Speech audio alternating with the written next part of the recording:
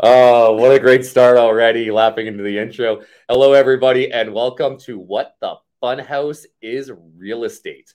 I'm always trying to figure out that F word at the last minute here. It's Nathan Graham and Stevie Susie. Yeah. 2 days in a row, I got Very that good. right. We now. got this.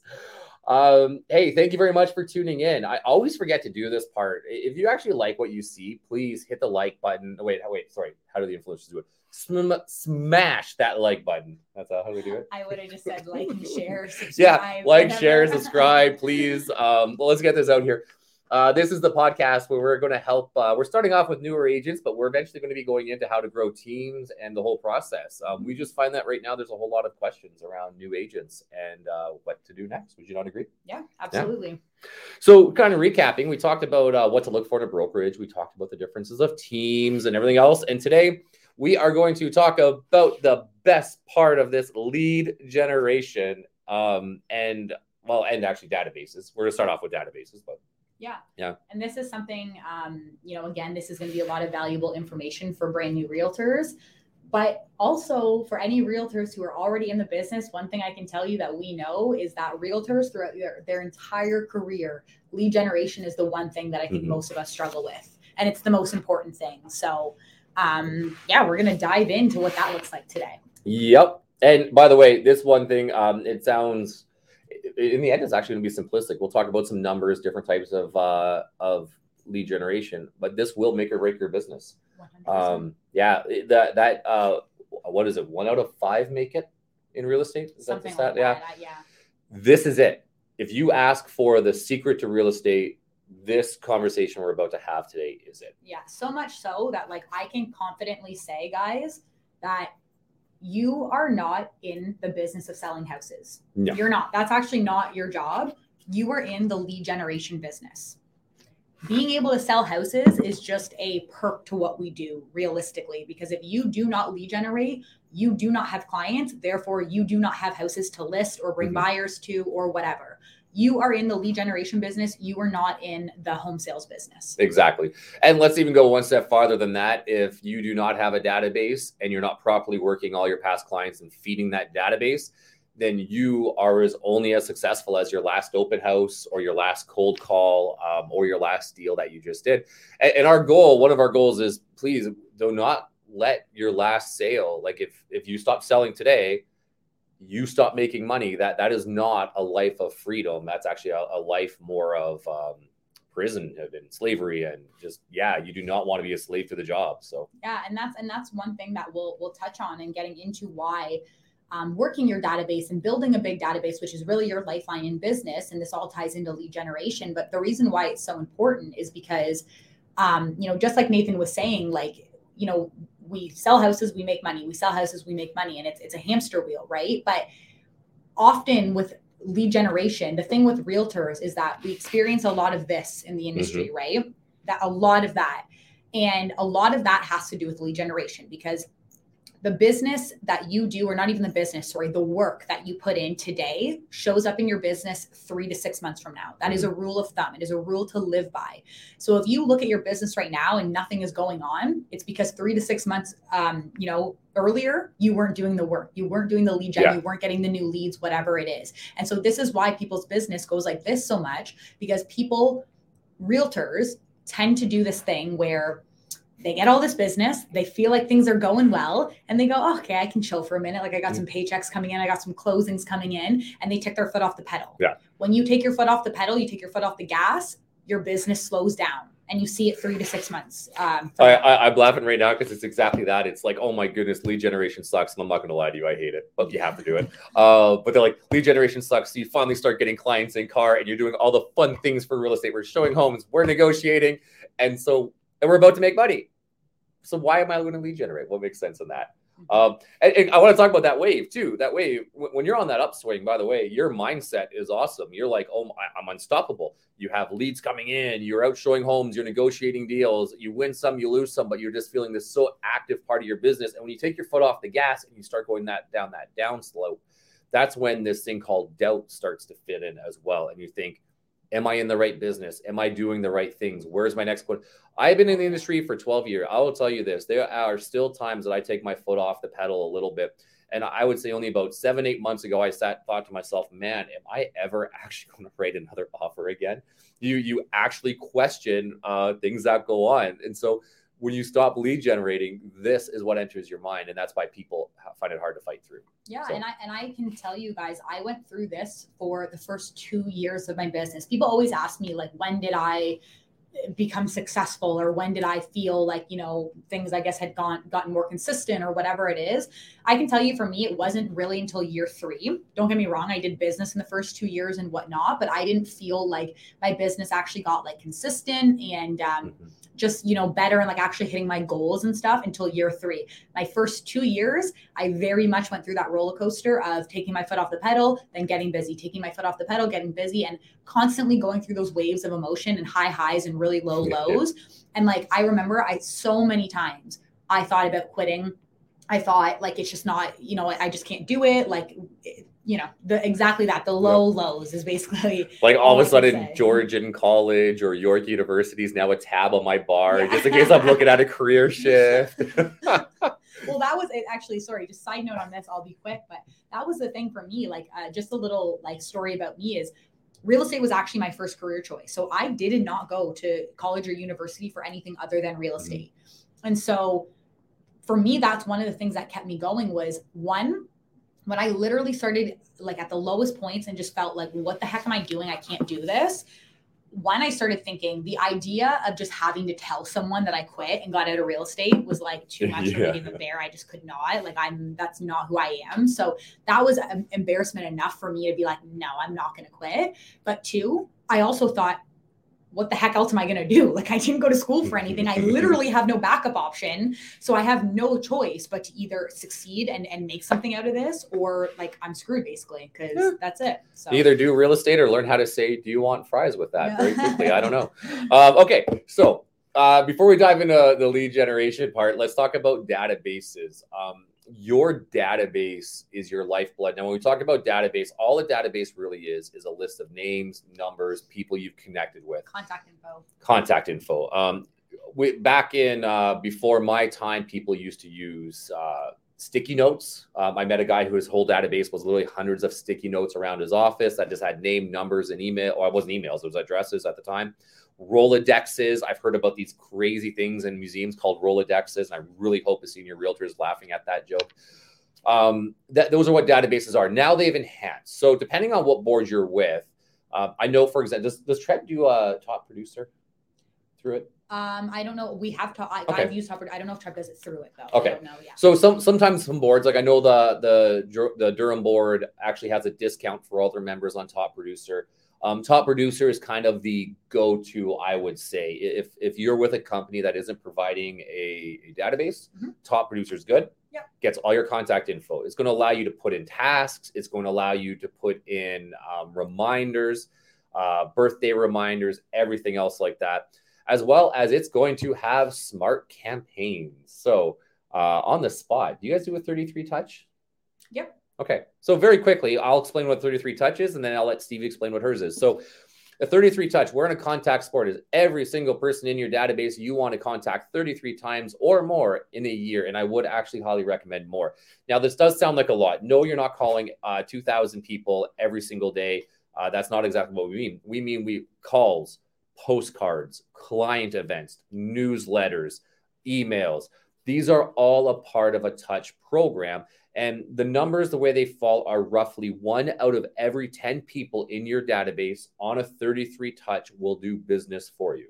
So if you want to do 1 deal a year, you have 10 people in your database. If you want to do 10 deals a year, you have 100 people in your database. You want to do 100 deals a year, you have 1,000 people in your database, so on and so forth on a proper touch. But explain to me, what's your 33 touch? What are some things that you're doing for clients? Yeah, so ours is like just literally just like what you explained. It's a mix between like emails, phone calls. So that's one thing I will say is we're very heavy on, follow-up calls. However, if you have a really solid 33 or 30 whatever touch program, you actually can end up only calling them a few times a year as opposed to like all the time, because you're hitting them in so many other ways, right? So yeah, for us, it's usually like an email campaign. We have actual physical flyers that go out to them in the mail, follow-up calls, as I mentioned. Even some of our 33 touches, depending on who it is and how we got the lead, sometimes even have social media follow-ups, like if that's the way we originally connected with them. Sometimes it'll be a social media reach out or whatever it is. Sometimes it's things like if you have an event, for example, that your real estate brokerage or company or team or yourself runs annually every single year, part of your 33 touch campaign can be invites to that. It can be, that sort of stuff, right? So Christmas calls, holiday calls, all that sort of stuff. So that's kind of, yeah. Yeah. And so if you notice, all these things kind of get a little more personal. I do always recommend asking for referrals. I read something very interesting the other day, though, that if your clients are not on a proper touch program, especially your past clients, then all they were to you was a sale and a paycheck, and that's it. If you notice, some of these phone calls are just touching base. I know when COVID first started, a lot of my calls were just, hey, I'm thinking about you. Do you need any help? Do you need us to drop off groceries? What's going on? I know around Christmas, or I'm going to back up, around Valentine's Day, we just drop off a little gift around Valentine's Day. I think we did hot chocolate bombs for a lot of people in our database. These are not always sales calls. It's not like I'm calling them saying, hey, Stevie, it's Nathan, your previous realtor. Do you have a referral for me? No, thanks. Bye. Like that's kind of a sleazy way of doing it. You actually, hopefully, all your clients pass the beer test where you're willing to go have a beer with them. So you can actually converse with them and want to engage with them. Yeah. Right. Yeah, absolutely. And also too, guys, just so you understand too, when it comes to like, if you're, let's say you're a newer realtor and you're just building your database and you want to do some of this stuff, we understand it can get costly. Like for example, what Nathan was just talking about, how they did the hot chocolate bomb for everyone on Valentine's Day or whatever. It doesn't always mean you have to go and do that for every single person in your database. Because one thing I will tell you, and I'll explain this a little bit more in a second, but some people in your database may not be people you've done business with yet, right? It can be a lead that you're in contact with, that you're hoping to get their business at some point in time. And then there's going to be a mix of past clients, friends, families, stuff like that. Understand that when it comes to the beginning, when you're, trying to keep costs low and that kind of stuff, sometimes there are certain clients you can pick to do that extra mile for, or certain touches or whatever on a more personal level, because you actually have met them. You've actually done business with them. You actually have a personal relationship with them. As opposed to going out and spending all that money on leads that you maybe haven't done business with yet or whatever. Not to say you don't want to do stuff for them, but we're just saying we understand if you have a database of 1,000 people, it can be expensive to do, certain things for every single person. It just might not make sense. Yeah, people just really, I think generally people just really want to know, want you to that people want to know that you are thinking about them, right? So here's a very cost-effective one. I was in I don't want to brag, I was in the beautiful city of Saskatoon in the summertime. Oh boy, I was born there, so I'm allowed to say that. Anyways, I was in Saskatoon and I got this idea from a book called Blue Fishing by Steve Sims. I do recommend the read. And for certain people that I wanted to connect with, I actually just took a napkin or the letterhead from the hotel that I was in, and I wrote them a quick letter on that and mailed it out just to say, hey, I'm here on vacation visiting family. I was reading this morning and I just started thinking you became top of mind. I just wanted to see how you're doing. Or maybe there's a particular drink that hotel that you're staying at is serving that you only find there. You can ask for the recipe of that drink and send that out to your clients. And these are very cost-effective ways to let them know you're thinking about them, right? Even off time. Have you read Blue Fishing yet, by the way? No, I haven't. I highly recommend it. I didn't even know it when you sent it the other day, but then I looked it up and realized what it was. Yeah. I recommend it. So no, it's a fantastic book. So there was definitely a lot of cost-effective ways. Now, on the reverse side, here's why you also want to do it. Pretty much any brand, you can only remember 2 to 3 of on average. And the first one that you remember it massively outweighs the rest. So for example, most people can only remember 2, maybe 3 realtors in their life, but the one that they remember most, they will bring up the most. And just a little trial at home, because I've done this trial in classes before, but for fun, Stevie, just off the cusp, I don't want you to think about it. I just want you to respond, but name a kind of pop. Coke. Okay, so that's vast majority. Some people say Pepsi, some people say Coke, but in Canada, and especially in Ontario, roughly 80% of the people say Coke. Okay, what's the type of ice cream? Ice cream.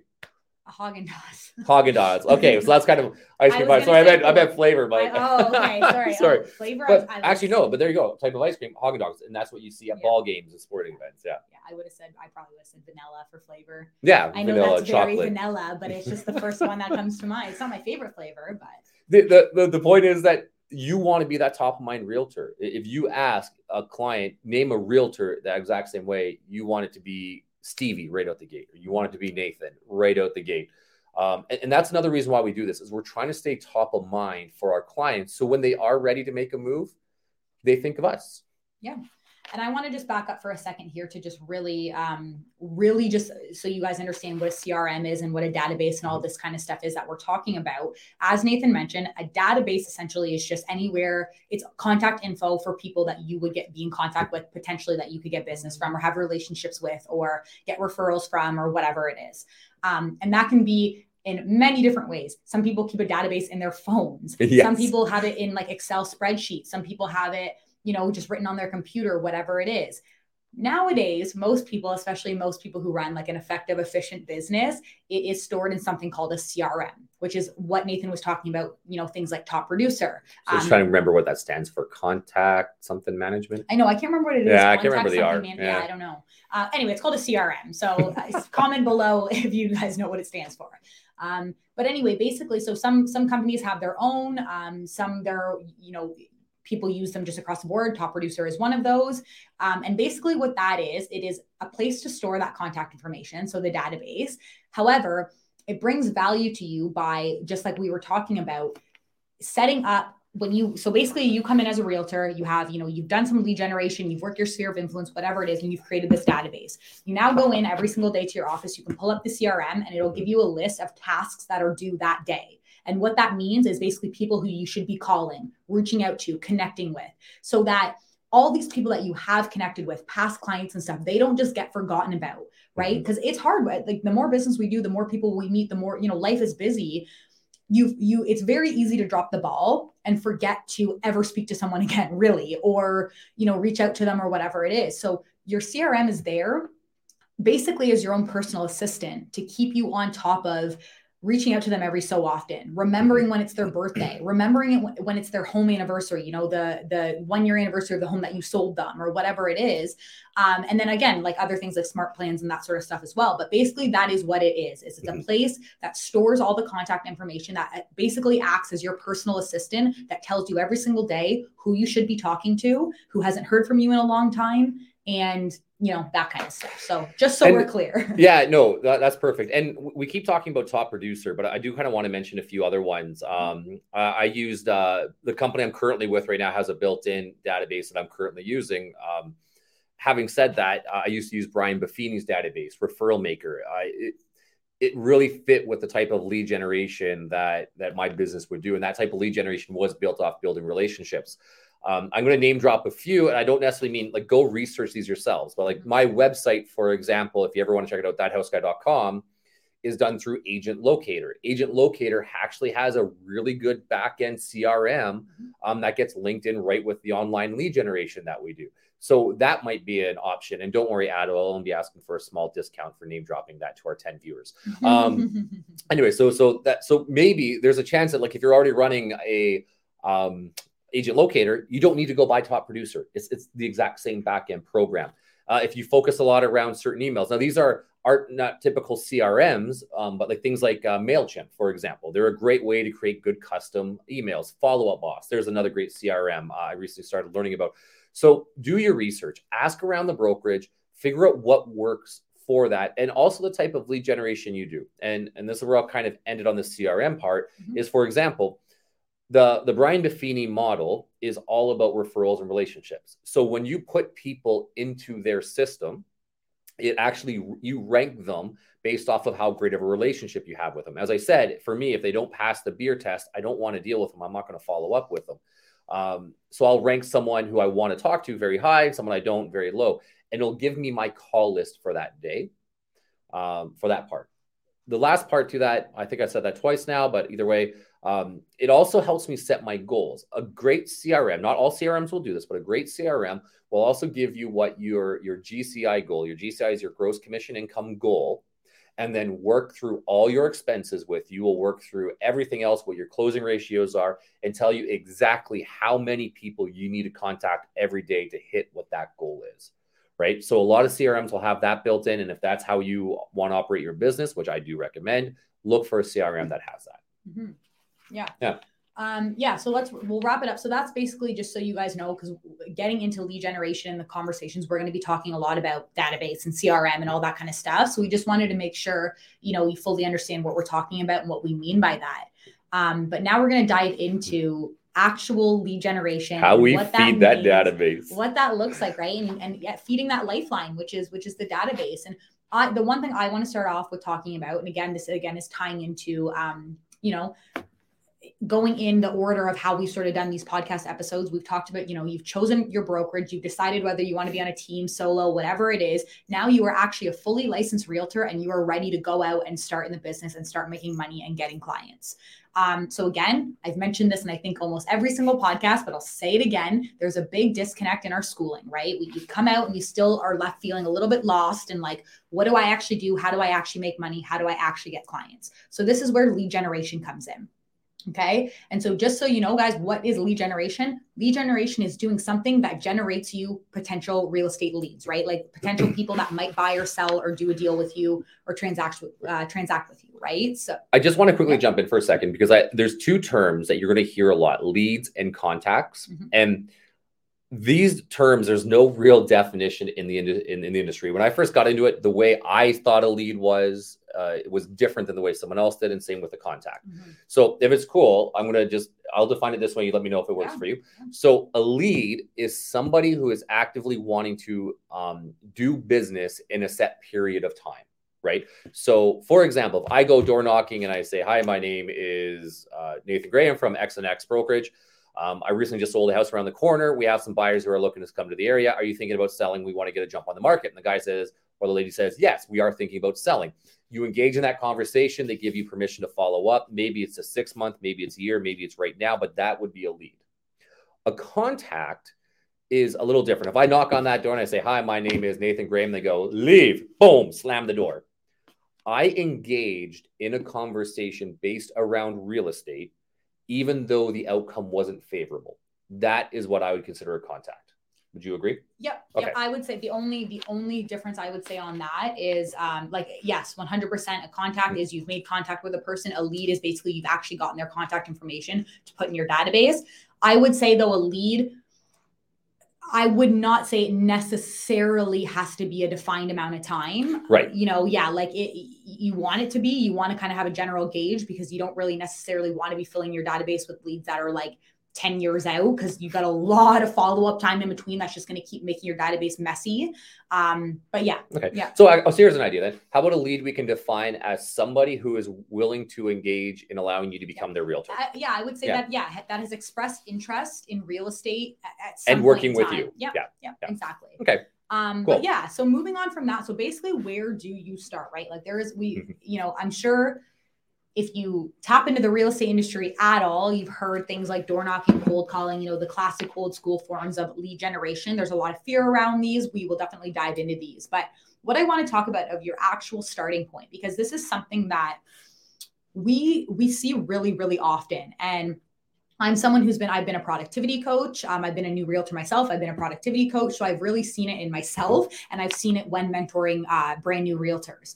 And that is, we often see realtors get caught up on all the wrong things, right? Mm-hmm. They spend too much time doing all the wrong things. And what I want to dive into this just a little bit because it's something that I see very often.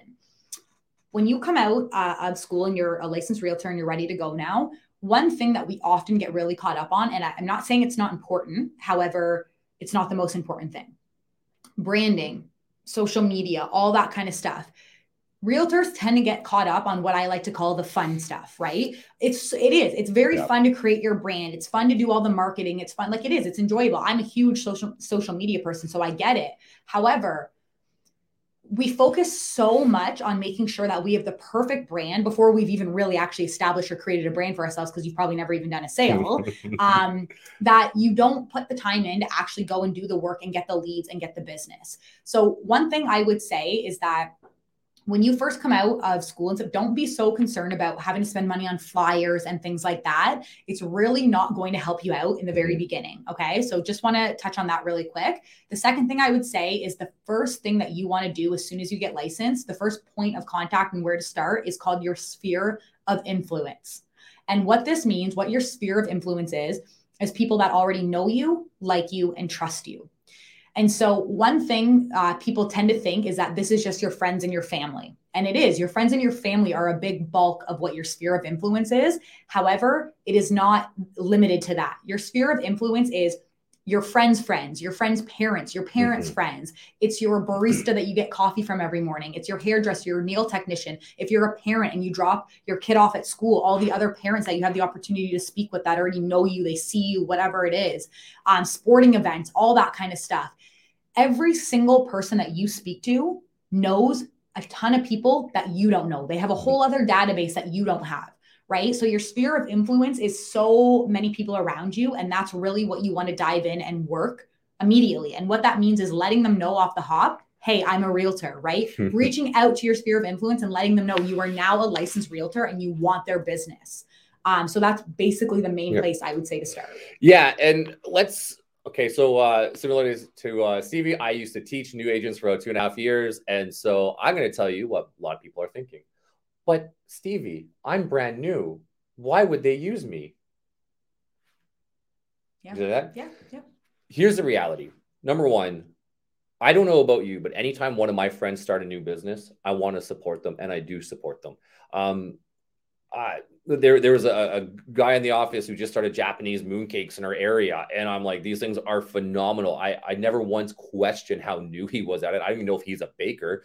But I can tell you that this place, it's a new market, a Japanese mooncake. They're so good, right?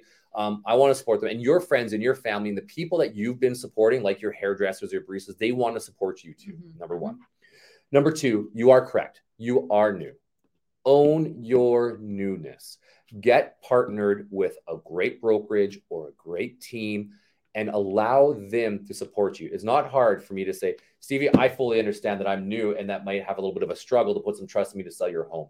That is why I particularly partnered with ABC Brokerage, or why I joined blah, blah, blah team, because that way, while I am learning, you can make sure you have years of experience behind every single transaction.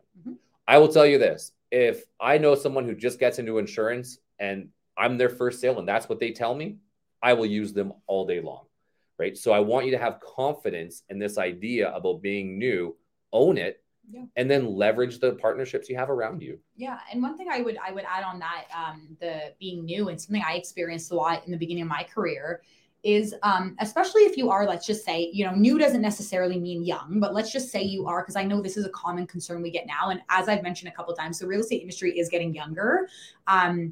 Often people get these limiting beliefs and they get in their own head about when not only are they a new realtor, but they are young, right? You feel an added level of like, well, they're not going to take me seriously or whatever it is.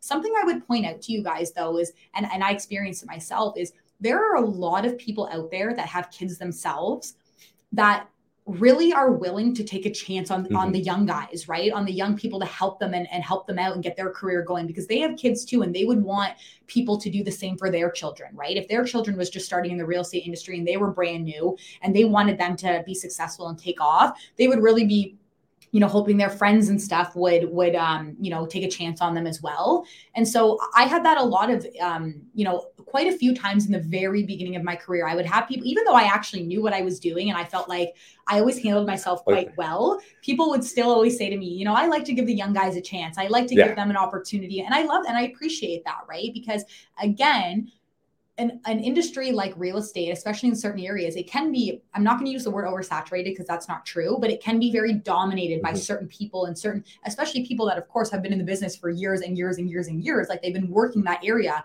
for so much longer than you. So there are people that recognize that and say, hey, I want to give the newcomer a chance, right? So don't underestimate that. So I 100% agree on that. The thing though is it's on you. And I cannot explain how important this is. I will give a chance on new people. although if they're bumbling their listing presentation, or they don't know their scripts, or they don't sound confident, or you have access, or you're going to have access to Market Watch, if you don't know your market stats, if you don't know the comparables, these are all things that will stop me from taking that risk. And so when I talk about, there are people who spend more time designing their business cards than actually learning the real estate market. Go preview 5 homes a day. Someone actually, I had a new agent surprised that we can do this. You can preview homes every single day. Get to know what the square footage is, what all this stuff looks like. You have time right now. Go do it. The second part is, objections never stop. And the reason why I'm saying it's on you is because if you're not confident when you're new, you're not going to be confident when you're not new. Like, trust me, years do not change this. And here's an example of an opposing objection. And I've had this before. Nathan, we'd love to use you, but are we even going to get personal time with you? Because I operate a team, right? People are worried they won't have my personal time. And to be honest with you, I'm dealing with multiple transactions, so they're not always there. One of the biggest aspects of being new, you don't have 10 clients. I actually had a new person. This was how confidently they said this. People were like, the good thing about working with me is you're my only client. You get me all the time. And that's a lot of value to a client when they're making the largest transaction in their life in uncertainty, to know that they have a dedicated realtor there. Yeah. And I also think too, one other angle that I've used, and I know a couple other of the younger guys in our office have used as well, is that, you know what, as a brand new agent or a younger agent or whatever it may be, like, you have something to prove, right? Like, you have something to prove, as opposed to the superstar mega agent that's already doing like 150 transactions a year. So they just might get a little bit more hustle and grind from you to make, they sure happen. Will, yeah. They sure will, because it's exactly that. Like, you need to make it happen, and you have something to prove. So really just going in with the right mindset. One other thing I will say, just on a little bit of a mindset thing here, and this is something I learned maybe my second or end of my first year in. My fiance said to me, because my fiance is also a realtor, and it really did change my perspective of like the way I think of this stuff. So sometimes when I would be going into a listing appointment that I was maybe a little bit nervous for, or if I was going up against competition or whatever it is, I started, before I would go into that listing interview, I would sit there and I would just say to myself, these people would be lucky to get to work with me. And the reason I would say that is because at the end of the day, there is a lot of really bad realtors out there, right? And they give us all a bad rap and whatnot.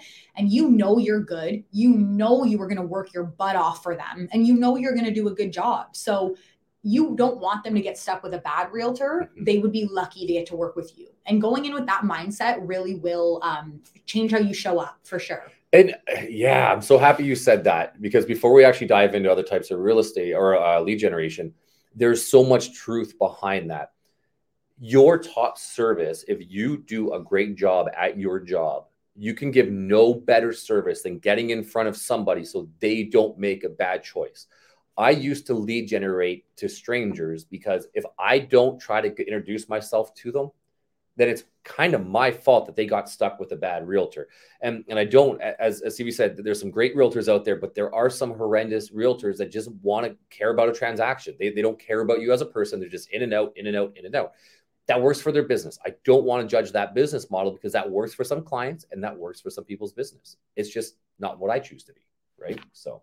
Yeah, no, I'm going to judge that all day long. Yeah, you can judge that all day long. I'm going to judge that all day long. If you there are, again, I'm not, naming names or anything like that. There are realtors out there that unfortunately give us all a bad rap, right? So whether it is a lack of care, just like Nathan's saying, where it's just, strictly transactional, or whether it's they just simply don't know what they're doing, or they don't have their client's best interest at heart, that's an issue, and it makes us all look bad. Yeah. So not here for it, but Fair enough. Anyway. I like it. No, that's all good. Okay. So when we come to lead generation, so that sphere is so important. You always start with your sphere. There's business there. Learn your scripts, learn your stats, become a professional there. Now, as we kind of go into the next kind of lead generations, we've always talked a little bit about the 3 pillars of lead generation. You always pick 3 ways to build up your lead gen. Now, not all lead generation is equal. I see a lot of people. Oh, by the way, back to contacts. Sending a text message to your sphere is not a contact. It must be a 2-way conversation. Anyways, I see a lot of people. They want to do the fun things, like, oh, I'm going to get all my leads on people that's going to fill out forms on my website or on Facebook, or My personal one, I shoot billiards, I shoot pool. I'm going to go do that all the time, and that's going to generate a business.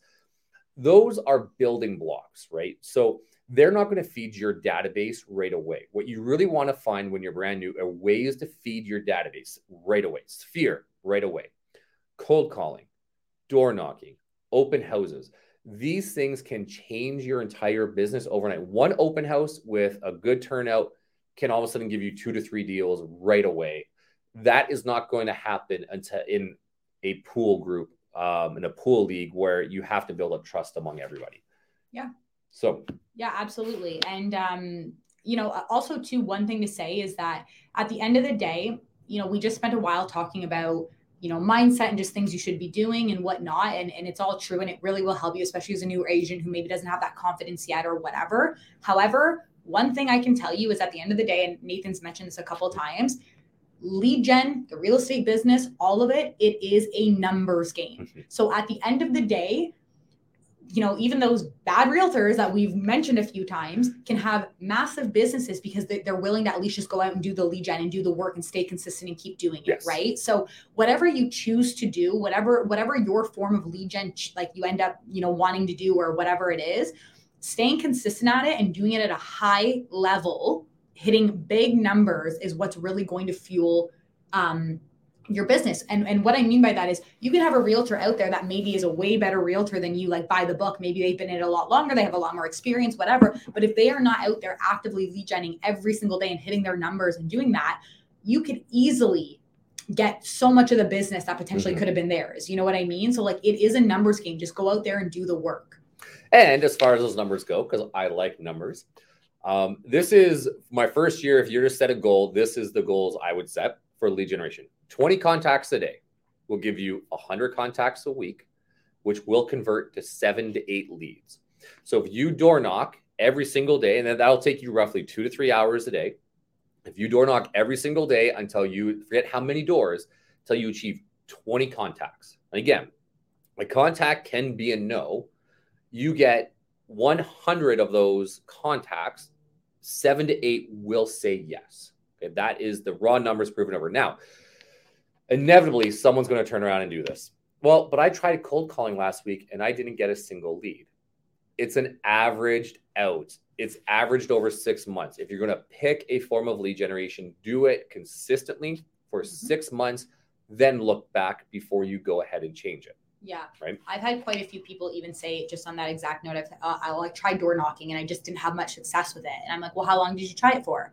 And they're like, oh, like I went out a couple times. I went on Tuesday. Or I went on one day or whatever. So I'm going to say something a little bit different here. So Nathan's like getting into the very like proven numbers.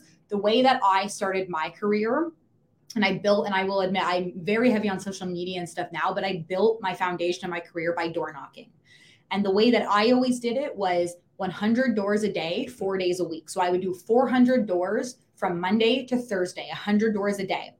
And that should equal, again, it's an average, but it should equal. And what your goal is 1 lead every single day. So 4 leads a week. And the way that would work is sometimes I would go out and not get a single lead, but some days I would get 2 leads, right? Some weeks I wouldn't hit even 4, but then some weeks I'd get like 6 leads. So it does vary. You'll have days where you will definitely put in the work and you won't see a single lead. It does happen. But then there will be days where you will get more than what you expected or whatever it is. So it works its way out. But yeah, that's how I did it. So 100 doors every single day, 400 doors a week, and you're trying to get 4 leads. And that was enough to really build a great foundation to start a good business. And actually to that point, so I like the raw numbers, and that's how Stevie does it. But if you catch one thing, it's a systemized plan that is consistent. It is always, it's not like Stevie was like, oh, hey, look, it's raining a little bit, and so I think I'll just do doors tomorrow. I got this slight cough, and so I don't think I can make it out today. You do it consistently, and that's how you create a rock star business. 100%. And on the note of that, with even just specifically with door knocking, one thing I will tell you guys is that most agents that do, a lot of agents don't door knock because it's uncomfortable. A lot of people don't like it, right? It is what it is. However, even the ones that do, most of them are something that we call fair weather door knockers, meaning they tend to door knock in the spring and the fall when it's like comfortable weather, sometimes in the summer before it gets too hot, because door knocking in the crazy heat can be uncomfortable too. And that's exactly it. So they go out maybe 2 times a year during, the good times. Going out and doing it every single day, rain or shine, snowstorm, whatever, you have no idea how much people like respect that. And like, it'll change your entire business. I will say, from a female perspective, I can sympathize, because I know for me, in times of like snowstorms and rain, it could be hard as a girl, like going up to the door with mascara dripping down my face and whatever, because then I kind of look like I'm coming to the door like asking for help, as opposed to looking to want to sell their house. So I will say there can be some weather barriers depending, but for the most part, you want to get out and try to hustle and suck it up no matter what. Dress for the weather, hot, cold, whatever it is. Dress for the weather, be prepared, dress comfortably. Don't wear dumb shoes. Don't try to look too professional so that like 3 doors and you're like, oh, my feet hurt or whatever. Dress for it, go out, do it. Don't be a baby about the cold, whatever, and people will appreciate it. And make sure you know those scripts too. I love that, by the way, the mascara. I don't know what I do. I would feel so bad for the person door knocking that day. Anyways, the other thing too, yes, you want to be yourself, but know your scripts. So scripts are very simple. Your office, if they have enough agents, have buyers that are constantly looking in all areas. And I'll tell you a great way to wrap it up, about a great way to pick an area for door knocking. But everybody has buyers looking into it. So it's not that hard just to knock. We do not have enough inventory right now. So it's a great opportunity. Very quickly, just like, hi, my name is Nathan from ABC Brokerage. We have buyers in our brokerage looking to buy specifically in this area, and we do not have enough inventory. So it's a great time to sell because we're getting more money for these homes than what we really should. So I'm just kind of curious, have you thought about selling in the next 3 to 6 months, right? It's a very simple script. Now, I also like to have a lot of fun when I'm door knocking, and because that's just my personality. So I know that back end script. That's the important part. But a lot of times when someone answers the door, especially around dinner time, I'll be like, hi, my name is Nathan. I'm the guy who's like bothering you right during dinner. Are you having dinner right now, or should I come back in a bit? Right? And I'll make jokes like that just to kind of lighten the mood. Yeah. Another quick thing, if you are going to do door knocking, and this is especially, I don't know if you're actually, no, I think everybody should do this, but definitely with guys, after you knock on the door, take a step back away from the door, make sure there's enough room. I've known people who've door knocked who've actually stepped into the house to shake the hand, and that is just a really bad way to start something. There is some posture that you do want to practice when you are door knocking with them. Yeah, so. That's a good one. Always step back. And especially now, since with COVID and everything like that, you want to really give people their space. You are going to their house. You are going up to their kind of area. Exactly. I always knock or ring the doorbell, and I take like a step or 2 back. So I'm a good distance.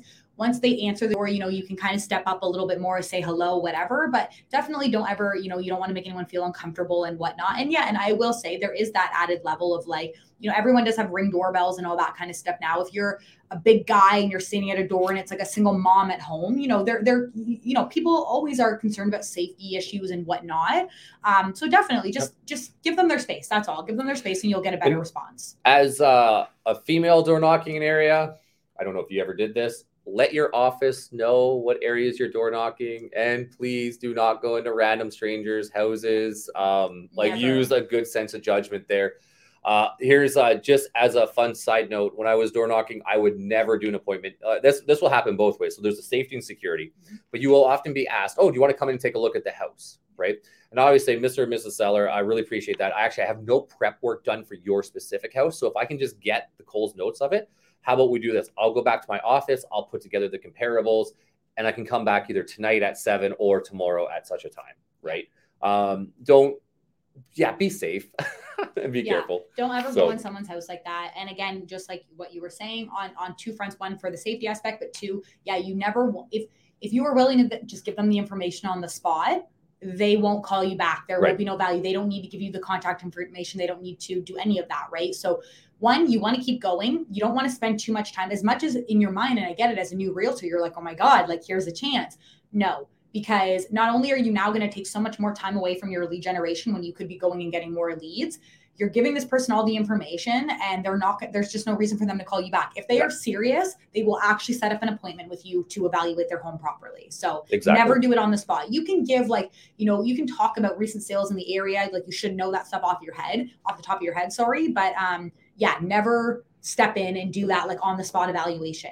No. And never answer a commission question on the spot. Yeah. It's like, it's actually very simple. I used to try to find all these ways around it. Now I don't. If someone's like, oh, well, before we invite you over, what's your commission? I'll just say, Mr. and Mrs. Potential Seller, let me be honest.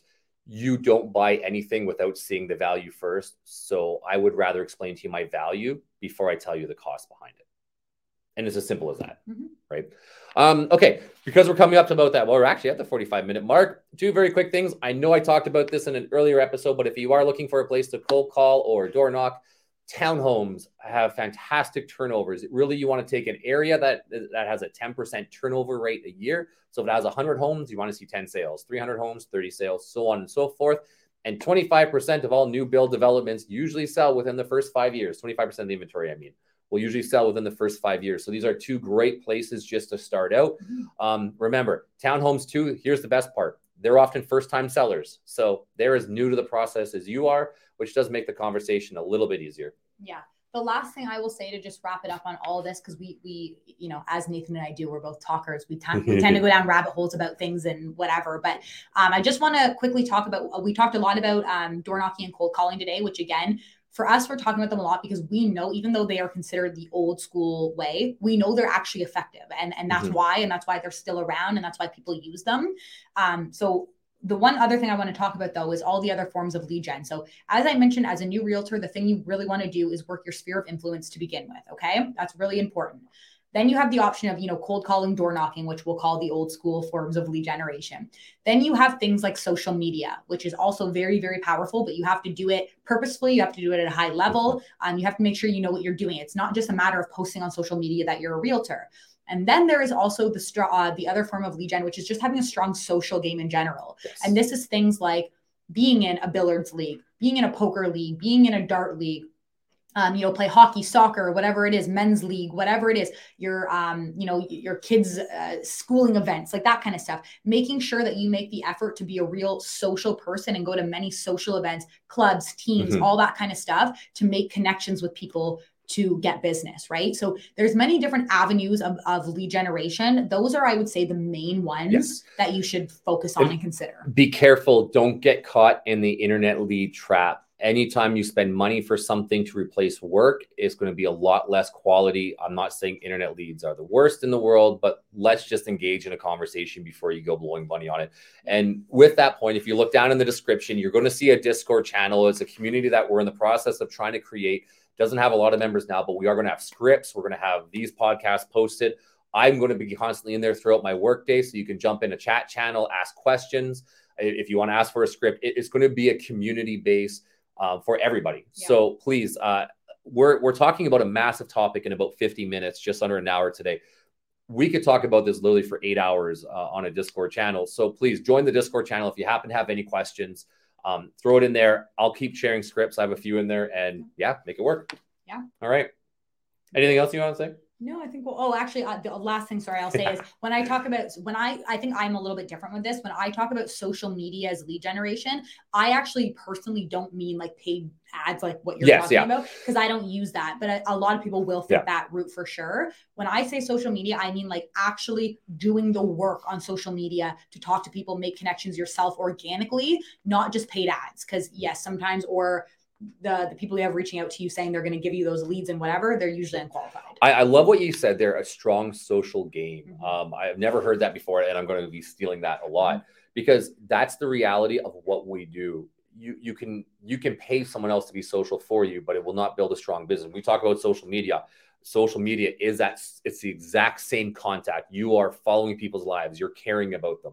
Fun side note, whenever there's a big event, I used to actually screenshot a big event someone posted on social media. I'd get it printed onto a thank you card. And then I would say, hey, I saw this on social media. It looked absolutely fantastic. And I want to say congratulations. So I took that post, printed it on a physical card, wrote a physical handwritten letter and mailed it out directly to them. It was just one of those things that blew them away. That's the level we're talking about on social media. So, all right. Fantastic. So please join the Discord, ask questions. If you want us to answer anything, we'll be back next week. We are going to be doing an interview for a second podcast tomorrow with the Danny Wood, who's been a real estate coach in the industry for quite a while. And we're probably going to be talking about a lot of things like social media and all these little tips, tricks, and gadgets that you can use. Yeah. Until then, peace out. See you next time.